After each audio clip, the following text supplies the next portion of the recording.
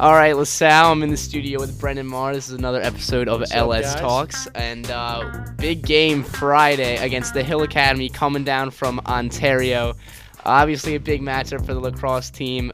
Team 26 knows what it's all about, but for those who are not a part of the lacrosse program, can you tell us why this game is so important? Well, for one, last year we had a tough game against the Hill, so this year it's definitely a little personal.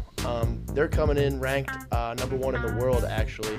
But don't count us out. I think we all believe on the team that we got a shot, and we just got to get out there and play our game, and see what happens. Yeah, definitely.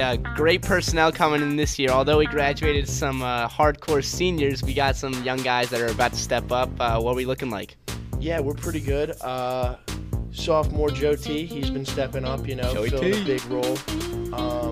And, we are returning a lot of guys on offense still, and kind of the core of our defense. We got the meatball Joe Batts coming back for his junior season. We got Dan Jordan on the LSM. He's crazy out there flying around. And I think the biggest factor is Ant G at the face-off X. Definitely. Yeah.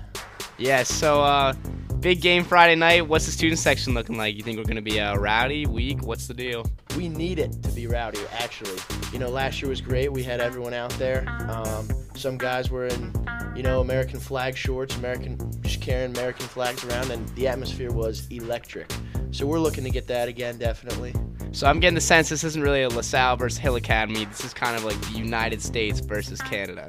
That's kind of definitely the way we look at it as players. So I'm pretty much feeling it's going to be kind of an all-out war.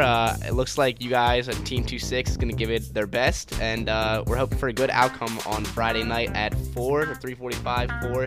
Get down to the turf and see the show. Yeah, show some love. We need you guys out there. All right, B-Mar, thanks for stopping in, man. Yeah, no problem.